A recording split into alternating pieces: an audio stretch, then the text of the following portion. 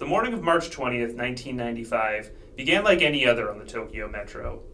Thousands of commuters gathered to board the crowded trains that connected to several government buildings as well as the National Police headquarters. Then, bodies suddenly began to drop. People started collapsing as they unknowingly inhaled sarin gas that had been released into the subway.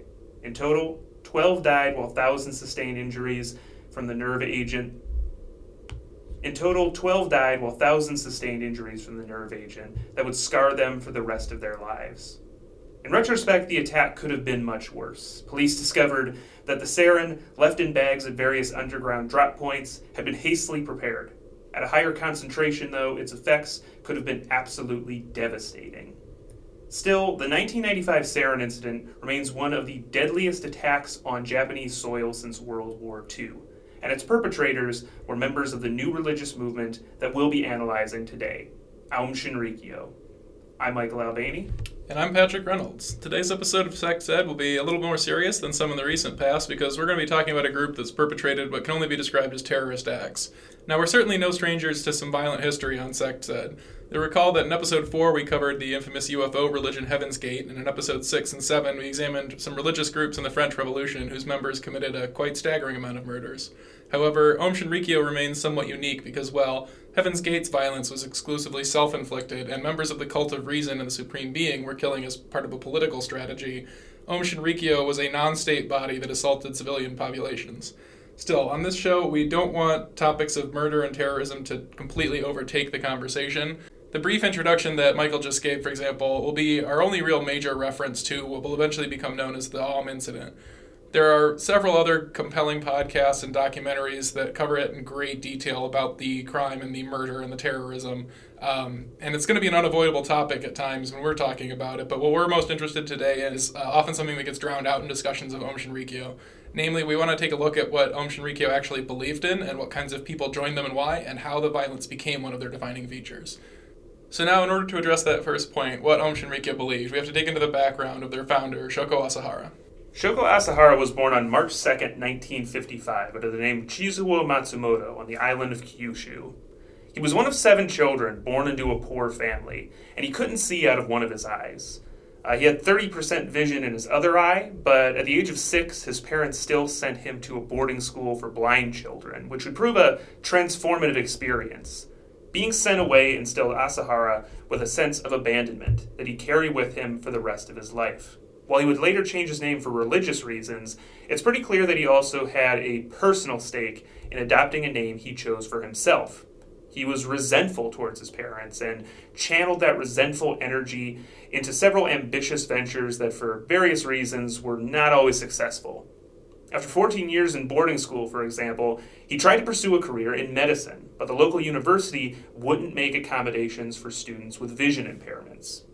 Dejected, Asahara moved to Tokyo to practice acupuncture and Japanese folk medicine, and this could very well be considered the flashpoint of his religious evolution. Asahara's parents were Pure Land Buddhists, so he was raised to follow various Buddhist customs and rituals, but he considered these too formulaic.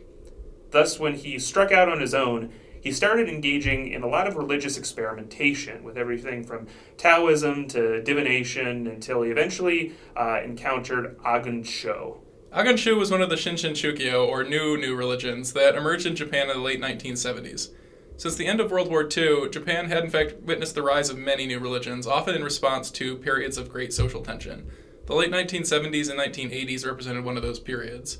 Japan's economy was on a meteoric rise, but as more people identified themselves as comfortably middle class, younger generations especially began to question the purpose of their lives and turn towards more spiritual practices. Asahara found Agun Sho in 1981, and they influenced his worldview in several important ways. They stressed the importance of karuma ukiru, or cutting karma, and you'll want to keep the concept of karma in mind because it'll return a lot throughout our story. Asahara also learned Mikyo, the esoteric Buddhism that Agun Sho's founder. Asahara also learned about Mikyo, the esoteric Buddhism that Agun Sho's founder, Seiyu Kiriyama, had promoted. And he started acquiring a growing interest in psychic and supernatural powers. Additionally, Asahara became acquainted with yoga and finally left Agun Sho in 1984 to master this art.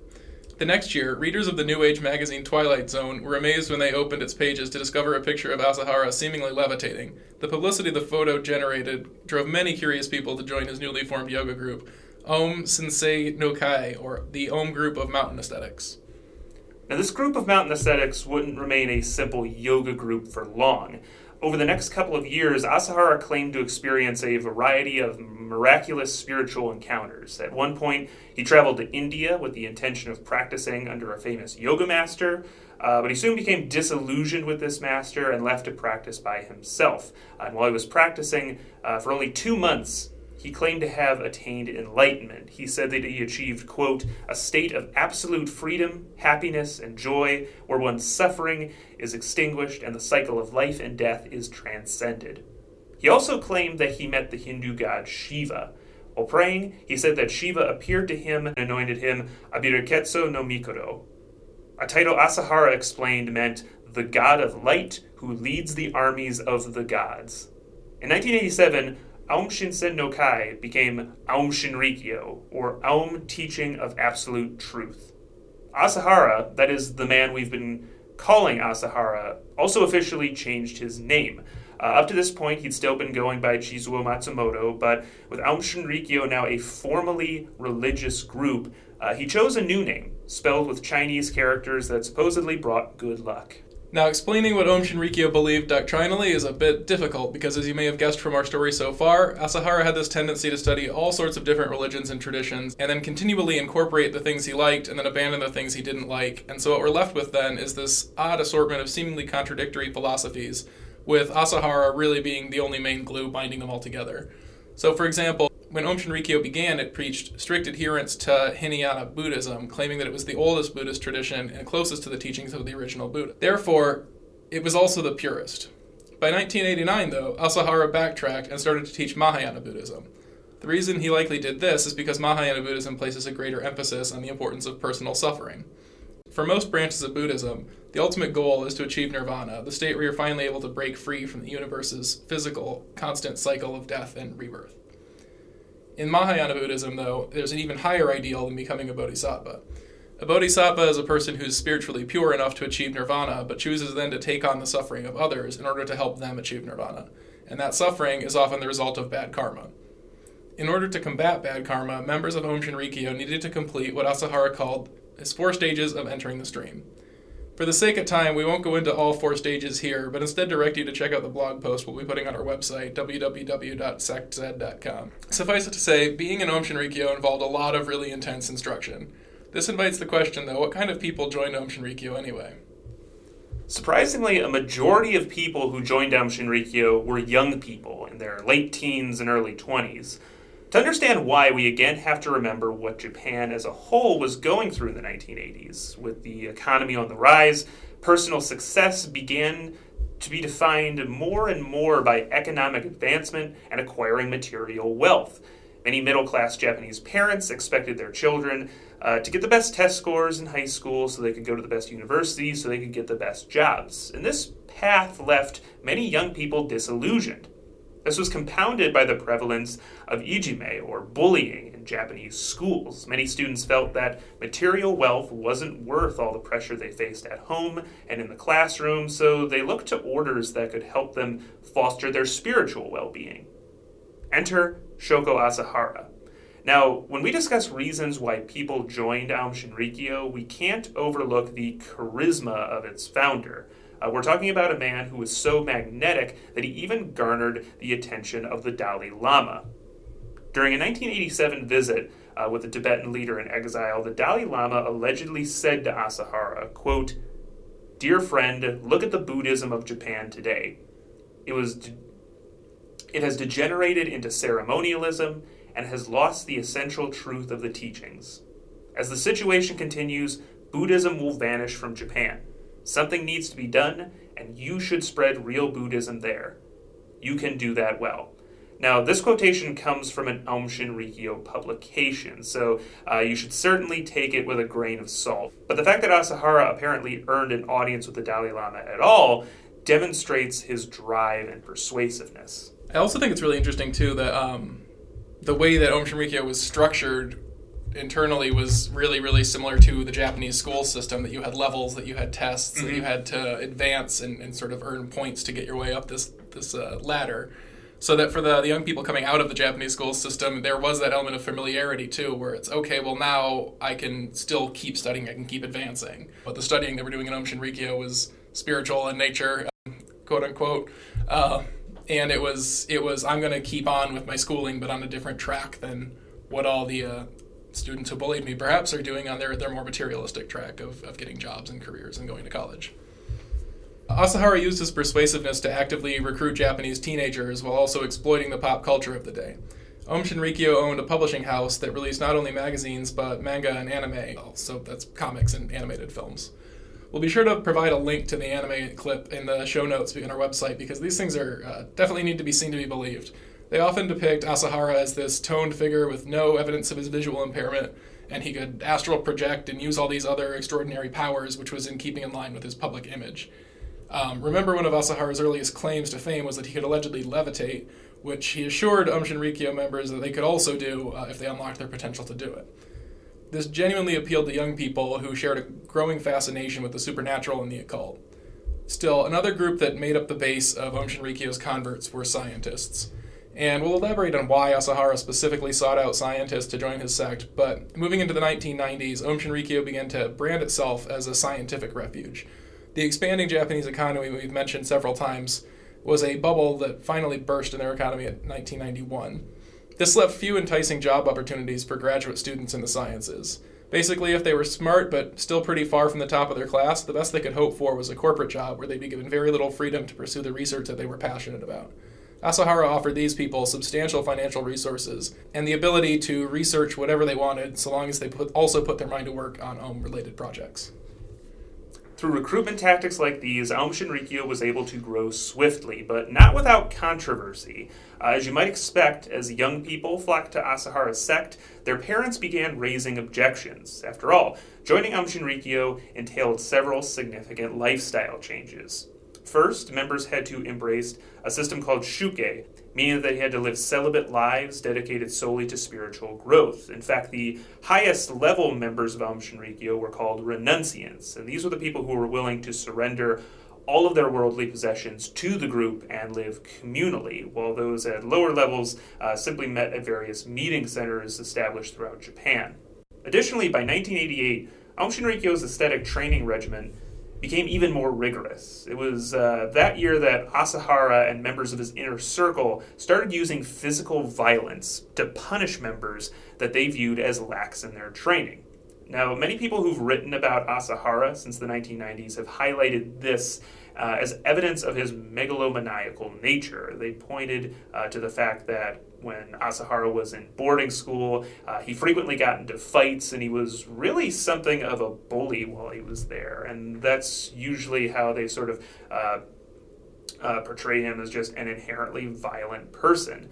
So one question to consider is, why did Aum Shinrikyo members at the time put up with this behavior, put up with basically being beaten up? The answer lies in the fact that in the late 1980s, Aum Shinrikyo was undergoing another theological transformation. More and more, Asahara began emphasizing his role as a supreme guru, and following his orders and teachings specifically became a more important component of eventually attaining enlightenment.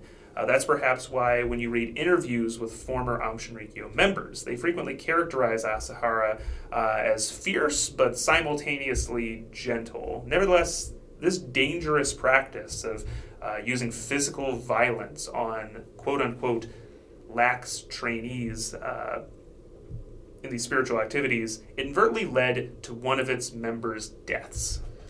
So at this point, we have to start delving into some of the murders and other horrific abuses that senior Aum Shinrikyo members were committing, because they were in many cases theologically motivated. In 1989, Aum Shinrikyo was being reviewed by the Japanese government for formal recognition as a religion, and Asahara and his inner circle really wanted to make sure that nothing would jeopardize their chances. When a man named Shuji Taguchi threatened to leave the group and expose the manslaughter that had occurred during one of their previous September quote-unquote training exercises, a senior member strangled him to death in order to ensure his silence. In late 1989, the sect also targeted a lawyer named Satsumi Sakamoto, who represented several parents of Aum Shinrikyo members trying to sue the group. A team of senior members broke into Satsumoto's apartment one night and killed him, his wife, and their infant child and buried their bodies in the nearby mountains. Now, one would think that this would be a massive scandal. There's a lawyer who's been publicly vilifying Aum Shinrikyo along with his wife and baby, and they're all suddenly murdered, so why wouldn't Aum Shinrikyo be prime suspects? As it happens, the Kanagawa Prefecture Police, who were in charge of the investigation, didn't care much for Sakamoto. Just 1 year prior, he had represented a member of the Communist Party who had sued the police department, so many scholars suggest that the officers didn't give the case the full attention it deserved. While many may have privately suspected Aum Shinrikyo, the group faced no legal repercussions as they received official religious corporation status by the end of the year. With their status as a Japanese religion officially secured, what would come next for Aum Shinrikyo? In 1990, the sect started laying the groundwork to enter the secular world of politics.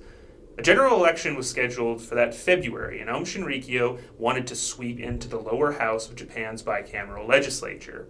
They formed their own political party, called Shinrito, or the Party of Supreme Truth, and put forth 25 candidates for various seats. Asahara himself was one of these candidates. Now, the idea of religious leaders entering politics shouldn't sound shocking to listeners who've been with us since the very beginning. In episode 1 of Sex Ed, we covered James Jesse Strang, the so-called King of Beaver Island, who was elected twice to Michigan's House of Representatives in the 1850s. Actually, let's pause for a moment here and revisit Strang's political career, because this was a Mormon man, a follower of a faith that many Americans were suspicious of and knew little about. But by the end of his 2 terms in office, one reporter in Detroit actually said of him, quote, "Mr. Strang's course as a member of the present legislature has disarmed much of the prejudices which have previously surrounded him. Whatever may be said or thought of the peculiar sect of which he is the local head, I take pleasure in stating that throughout this session he has conducted himself with a degree of decorum and propriety which have been equaled by his industry, good temper, apparent regard for the true interests of the people, and the obligations of his official oath." Now, why is that quotation relevant to an analysis of Aum Shinrikyo? Because it demonstrates an instance where a member of a religious minority was able to change the way people thought about him simply by conducting himself with the level of professionalism people expected from his office. Asahara and the other Shinrito candidates, on the other hand, they were either unwilling or unable to do all of that. Another thing interesting about the election, why they never tried it again, is because a lot of it was a lot of their members were kept locked down in their compounds. That once they started sending them out into the general public to campaign, to knock on doors, they lost a lot of members. People just left.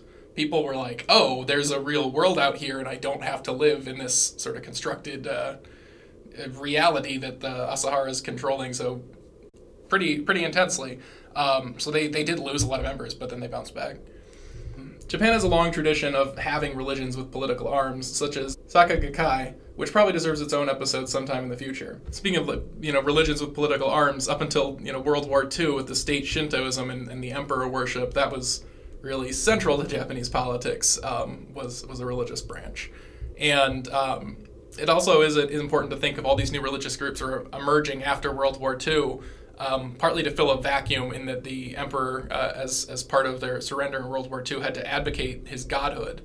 He had to go on the radio and say, "I'm not a god anymore," whatever was. And it created this sort of spiritual vacuum that all sorts of people filled. And it definitely is important to keep in mind, as we mentioned, when we're talking about Aum Shinrikyo, especially in the documentaries and things that talk about just the terrorist acts and the violence of... it sort of raises the question of how did they go unnoticed? Well, they weren't unnoticed. They were one of a lot of new religious movements. They were well known, but they were not seen as dangerous. They were seen as sort of strange and some group to be somewhat wary of, but they didn't really press into how far they had gone, essentially. Even among these groups, however, Aum Shinrikyo and Shinrito stood out. Their candidates refused to wear suits, instead dressing in the white robes of their orders. They held bombastic rallies where their supporters danced around while wearing masks of the Hindu god Ganesha, which was something they got mocked for quite a lot. This simply was not the kind of behavior that Japanese voters expected from a serious political party. Additionally, Shinrito didn't have the massive base of Aum Shinrikyo members to rely on. As we've mentioned several times how Aum Shinrikyo's membership increased in the 1980s, it's important to keep in mind that they were always a relatively small sect with a peak membership of about 10,000 in 1994. In comparison, Egon Shu, the sect that Asahara left before founding Aum Shinrikyo, boasted about 260,000 members. Likely for all these reasons, all of Shinrito's candidates lost their elections disastrously. In fact, Asahara performed worst of all. In a constituency with approximately 500,000 people, he managed to earn less than 2,000 votes. It was a humiliating defeat that signaled a turning point for Aum Shinrikyo. After this, an opportunity that they literally killed for, they became less interested in contemporary politics and focused more on the end of the world. As early as the 1980s, Asahara had become fascinated with the concept of Armageddon. He read the Book of Revelation from the New Testament and a Japanese translation of the prophecies of Nostradamus that had been circulating since the 1970s. And he started incorporating these elements into his teachings. But he held his first formal Armageddon seminar after Shinrito lost the 1990 elections. He claimed that the world was spiraling towards World War III, and that it would be a conflict between East and West, Buddhism and Christianity. And he meant this both figuratively and literally. Essentially, there's sort of the literal conflict, the possibility of nuclear war or war with massively advanced weapons, but there's also sort of that ideological and theological war, the idea that the West embodies materialistic, worldly endeavors, whereas the East embodies the sort of spiritual endeavors that Asahara claimed to be the master of. And as they're talking about the apocalypse too, some of the abuses in their training were specifically tied into the apocalypse concept as well. So when there would be a lot of boiling water involved, but that would be to sort of raise their toughness, is how they said, so that they could survive all these apocalyptic things. They were starving people to say we're going to be used to starving once all the food's gone after the world's ended. So they were really framing the Armageddon as something that only they would be able to survive, and that's what they were preparing for, was surviving it. Not just preaching to the masses, essentially, of Aum Shinrikyo, that there was definitely going to be an Armageddon that will survive. In the top levels, it was how can we cause this Armageddon, as we're going to see. So what could Aum Shinrikyo do about this impending Armageddon? First, Asahara said that their group needed more members, and they increased their recruitment efforts and actually found the greatest success internationally, in Russia of all places. So remember, we're talking about the years right after the collapse of the Soviet Union, a period of great unrest that Aum Shinrikyo had experienced thriving in. In Russia, especially after so many years of sort of state-sanctioned atheism, in the 1990s, you started to see another vacuum emerge there of basically new spiritual forces coming in. Asahara actually had a contact within the Russian government, which is how he was able to get there. But if you look at the 1990s, you see lots of other different religious groups, lots of other new religious movements trying to get a foothold there. One of them is the Unification Church, or the Moonies, which we'll be sure to cover in the future. Now, in total, Aum Shinrikyo claimed to garner about 30,000 converts in Russia, but this is likely a very inflated number. It's likely that they only had a couple hundred who actually embraced the renunciate life, that ideal life that Asahara wanted from his followers. Asahara also started to more openly embrace science and technology. While he initially ascribed to the belief that religion and science were fundamentally at odds with each other, throughout the 1990s he actively sought out young scientists for his movement. As we've already said, he offered them massive research stipends that were financed through various businesses that Aum Shinrikyo owned. They had computer stores throughout Tokyo and Osaka. Basically, they would buy computer parts, have Aum members construct the computers, and then be able to sell them very cheaply. They had a sheep farm in Australia, and probably most substantial of all, they had various chemical companies that worked for them. So they were able to acquire a variety of amounts of different chemicals, basically under the radar. It was basically simple for them to get different sorts of drugs and chemicals without raising suspicions. Which is important for Asahara because he's been on LSD this entire time, massive amounts, which tie into his visions that he keeps claiming to have. And this is really similar to Jonestown, as I think we'll go into more detail later, but this whole time Asahara is not at all practicing what he preaches. He is completely separate rules for him and the rules for his followers, where the things like the celibacy and the the all-vegetable diet, the vegetarian diet. He's not sticking to that even remotely, and he's doing quite a lot of drugs and living a fairly lavish lifestyle in some ways. Although once they start getting the chemical companies, then once they get the chemical companies and the scientists who start working for them, this is where Ohm starts to use scientific measures to try to advance sort of their spiritual training. So the use of hallucinogenic drugs in trying to spur on the attainment of enlightenment, their various sort of electrical devices, sort of shock devices that scientists create for the training purposes. So science Ohm uses on one hand to advance its spiritual mission, but then there's sort of a pragmatic element that they have to it, because as Aum Shinrikyo becomes more and more obsessed with the idea of an impending doomsday, they want to, number one, try to use different spiritual practices to sort of understand the world a little bit better. In one paper that Aum Shinrikyo scientists actually published, they claim that they could use what Asahara called his yoga theory to prove the Big Bang theory. Now, on the other hand, they also wanted to actually compile weapons themselves, which early on they talk about for defensive purposes. Remember, early on in the talk of Doomsday, Aum Shinrikyo is setting itself up as this sort of refuge sect. It's going to be the one sect that once the end of the world comes, you're going to be safe being there. And part of being safe there means acquiring weapons. And some of these weapons that the scientists are working on, they go into sort of science fiction territory. There are claims of projects for things like time machines and death rays, but then you have other things, nuclear weapons, and most importantly of all, chemical weapons. An AK-47 factory they were trying to set up. I'm not sure if it ever actually worked, but they were gathering guns and things like that, which were very hard to get in Japan with their very strict gun laws. Oh, and they were testing their chemical weapons on their sheep farm, on the sheep. The ideological shift took place in Aum Shinrikyo around this time too. After the abortive 1990 elections, Asahara added more and more esoteric elements to the Mahayana Buddhism that Aum Shinrikyo practiced, and lectured more and more about the Tibetan Buddhist philosophy of Poa. Now, Poa is a word that's similar to jihad, in that jihad is an Arabic word that a lot of people sort of simplistically define to mean holy war, but it actually just means struggle. And that struggle could be personal or interpersonal, internal or external, and the range of things that it can encompass is very broad.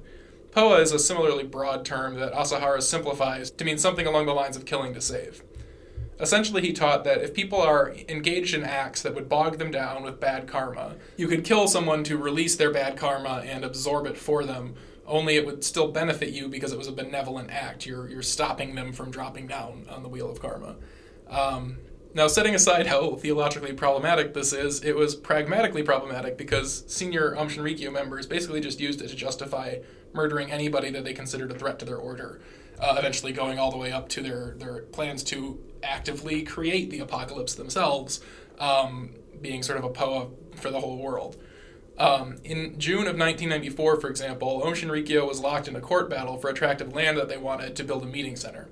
When they heard that the judges weren't going to rule in their favor, several senior members drove a truck into the town of Matsumoto and released sarin gas that killed 7 and injured 147. Much like in the previously discussed Sakamoto murder case, what largely spared Aum Shinrikyo from legal consequences were the actions of the local police, who focused their investigation on an innocent bystander whose wife was put into a coma by the attack. This was the first ever chemical attack on a civilian population by a non-state body, and the tragedy was overshadowed by the Great Hanshin earthquake the next year that killed over 5,000.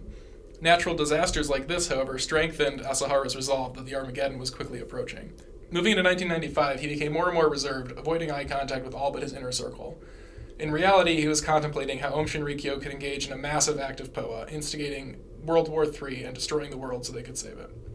One other important thing to bring up here is the fact of we have the natural disaster that occurs, the Great Hanshin earthquake. And this is something that Asahara claimed that he had predicted, and this kind of goes in line with another thing he claimed, the fact that he actually had superpower, that he actually had supernatural powers. Oh, yeah, that was that was a huge part of join me and you can get these superpowers too. Now, we've got levitation, obviously, but he also claimed to have the sort of power of seeing into the future. He had the power of divination, that he could sort of see incoming events, and this was something that is a massive theme in Aum Shinrikyo publications. The fact that he said, by the 90s, the Japanese economy is going to go downhill, and by sometime between 1999 and 2003, I believe, he said this was going to be the window wherein the end of the world is coming. And as we see now,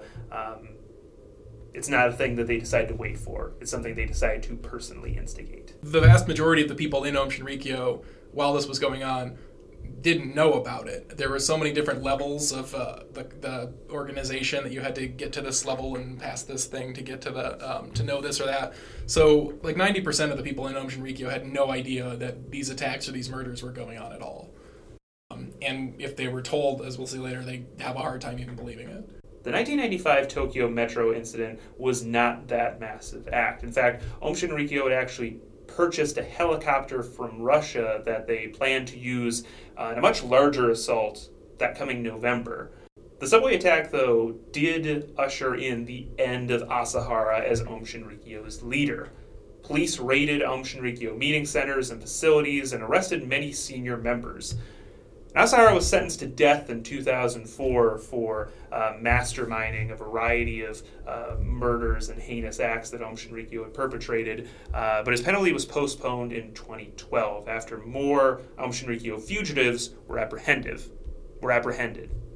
Now, throughout this episode, we've tried to be cognizant in pointing out that most of Aum Shinrikyo's criminal activity was concentrated in the top of the hierarchy. As we've said, Aum Shinrikyo is a very hierarchical organization wherein Asahara was at the very top, and then you had to go through a variety of different examinations and training exercises in order to move up it.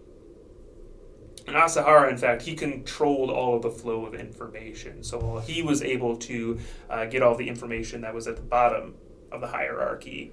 He didn't let it move downward. Many members were completely unaware of these more horrific activities Asahara's inner circle was engaged in. We bring this up because the common media response in the 1990s was to simply label Aum Shinrikyo as this evil cult made up of these crazy cult members. And what you've hopefully gathered throughout this episode is that it's a little more complicated than that. A majority of Aum Shinrikyo's members were young people, disillusioned with the materialism of the world around them, seeking spiritual well-being. And the various established traditions they studied, everything from Buddhism to Christianity, they didn't need to result in as much violence as they did. Something that a lot of scholars point to is that at such young ages, senior Aum Shinrikyo members had still yet to become what are known in Japan as Sakaijin, that is, persons of society, people who have matured beyond the carefree life of young people and learned to behave according to society's rules. Looking back, most of the murders senior Aum Shinrikyo members committed, they were directed towards people who publicly criticized and threatened the order that these members admired so much. So they may have simply been unable to deal with all of this criticism against what they basically took as the center of their universe. They couldn't take it diplomatically, especially when you add Shoko Asahara into the mix. And he provided them with the theological justification to escalate their violence, as well as, in many cases, planning it out himself. Asahara, he's really the linchpin of this organization. When you add in negligent police investigations that might have stopped Asahara sooner, you have this equation that, unfortunately and ultimately, equals disaster. Surprisingly, Aum Shinrikyo still exists today as two distinct entities. There's Aleph, which Aum Shinrikyo changed its name to, and Hikari no Wa, which splintered off from the main group in 2007 after completely denouncing Asahara. The Japanese government continues to monitor both of these groups, though. So before we conclude, do we have any final thoughts? Definitely. I mean, this is a group that really, really revolves around Asahara, where we've looked at a lot of other groups where, I mean, things like the Shakers are probably as far from them as you can get in a lot of ways. But they go on after their leader is gone, that they definitely have a very strong presence of the founder, but that's not controlling everything that they're about. But this one definitely is more that it fits the sort of traditional media narrative of a cult more than a lot of the other groups we covered, because it is so cynical on his part. He is there is the whole just outright criminal element of it, where it's a criminal organization and a religious organization. They're like selling speed. They have one of the largest drug factories in the world at one point. Very dangerous. And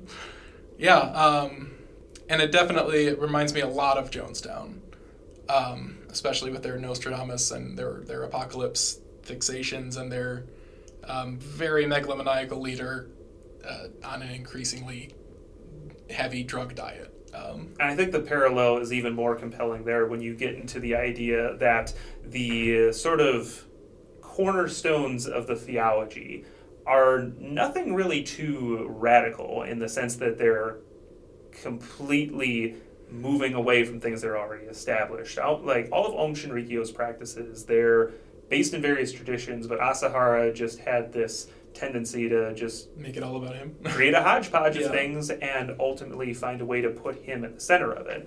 And Jonestown was kind of like that as well, and I think it'll be compelling to look at that later and do a comparison between the two.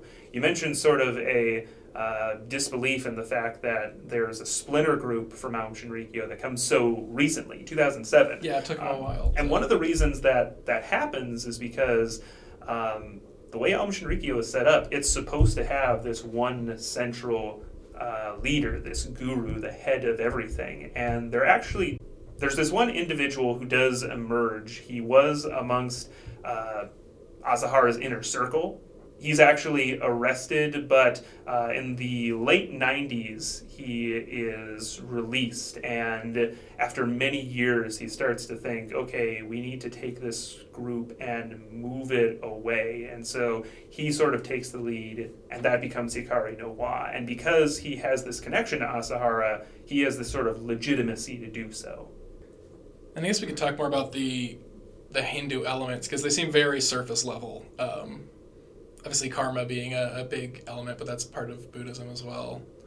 That's really more based on. But they use sort of the Hindu iconography a little bit, and it doesn't seem to go further beyond that. They really like Shiva, they really like the Destroyer, and the sort of apocalyptic elements from Hinduism.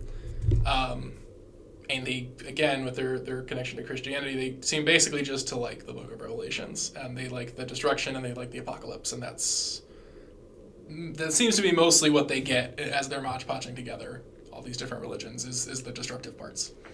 So the guy who starts Hikari no Wa, his name's Fumihoro Joyu, and he is one of these members of Asahara's inner circle who he's incarcerated, and then he's released, and he starts this splinter group. And one of the interesting little tidbits about him is he was actually one of the 25 candidates who was a part of the 1990 election, and he was actually going up for a seat in the same constituency as Asahara, and he actually got more votes than Asahara. So you basically have a subservient member getting more votes in that election than the head of the entire organization, which I think compounds... Probably more relatable to the normal person out there voting. It sort of compounds, though, how humiliating that was. But yeah, I think the Hinduism is also an interesting sort of thing. The main takeaway that I found in sort of researching the theology, the main takeaway from Hinduism is Shiva itself. Basically, while Aum Shinrikyo does not have a god, you can think of Shiva as sort of an object of worship. Shiva is the main object of worship, and the fact that Shiva is a Hindu god, which sort of embodies chaos and destruction in a way, is something that...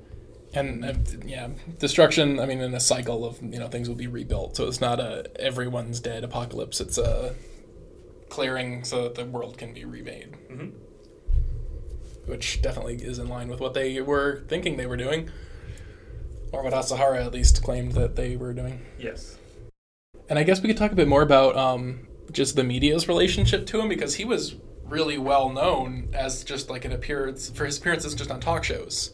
He was like, there's clips online you can find. We'll probably post some where he's on these various Japanese talk shows, and like people are just laughing at him. He's like a joke in a lot of ways, where some talk show host will be asking him this or that, and he'll be saying his philosophy and preaching about anti-materialist is usually what he starts talking about, and he'll show off some of his superpowers, and you can literally just hear the crowd laughing at him. Most people were like, he's just a funny weirdo that we're laughing at. And he didn't seem to mind that. He had this very long-standing media presence. And that's really one of the main things that he capitalizes on, is the fact that that's one of the reasons Aum Shinrikyo can get the number of followers that it does, because he sort of understands what the public likes. He can sort of tap into the vein of what is popular at the time, and that's how their recruitment goes, that's how their publications go, that's how their manga and anime goes, and there's a whole otaku element to the Aum Shinrikyo membership. The fact that as sort of talk of Armageddon becomes closer to the forefront of Aum Shinrikyo's teachings, it's around the time when you start to get a lot of apocalyptic elements starting to play in anime a lot, especially like Akira comes out, and that's sort of a major one, or Neon Genesis Evangelion, both sort of end of the world type movie and series. And it does remind me of obviously Heaven's Gate a bit with their sci-fi connection.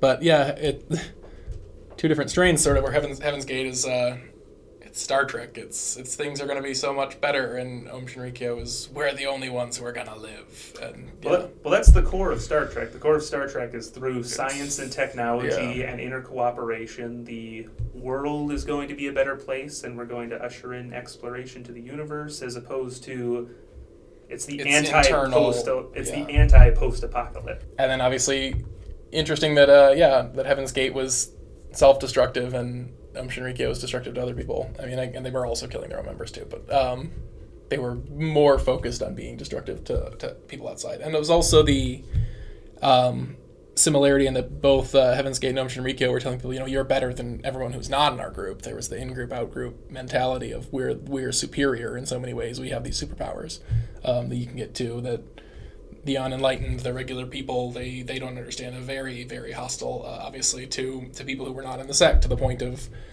we need to kill them because they're accruing bad karma just by existing and not being in the sect. And so killing them is a mercy in their eyes. That's another point to make about karma, because when a lot of people think of the term karma, they often think like, okay, so it's this negative spiritual enemy, it's this negative spiritual sort of pressure or energy that is put onto you because of the things that you do. Basically, commit a bad deed, well, that's bad karma. Aum Shinrikyo had an understanding of karma that was much more all-encompassing. Basically, by existing in the physical world, it's basically bogging you down, it's weighing you down with negative energy, and that's one of the things that their POA, their sort of killing to save, was supposed to release you from. They're pretty extreme. So with that, I guess we'll come to an end of episode 9 of SectZed. We hope you enjoyed it. We hope you'll consider following us on Facebook and Twitter, both at SectZed, to keep informed about SectZed future content. And in 2 weeks, we'll be traveling to China for the first... Well, I won't be traveling. In 2 weeks, we'll be taking a look at China for the first in our 2-part series, looking at the God-worshipping society and the Taiping Rebellion. And a heads up is that's going to be quite violent as well. You can listen to that wherever you find your podcast, iTunes, Google Play, SoundCloud. We're on YouTube. We're on all of them. If you really like our show, help it grow. Tell a friend or a family member about Sex Ed today. Thanks for listening.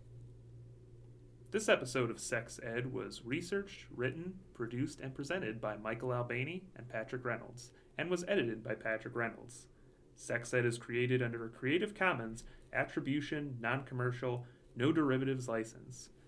It was recorded at LEADER, the Lab for the Education and Advancement in Digital Research at Michigan State University. The views and opinions expressed in this podcast do not necessarily represent those of Michigan State University or any of its affiliates.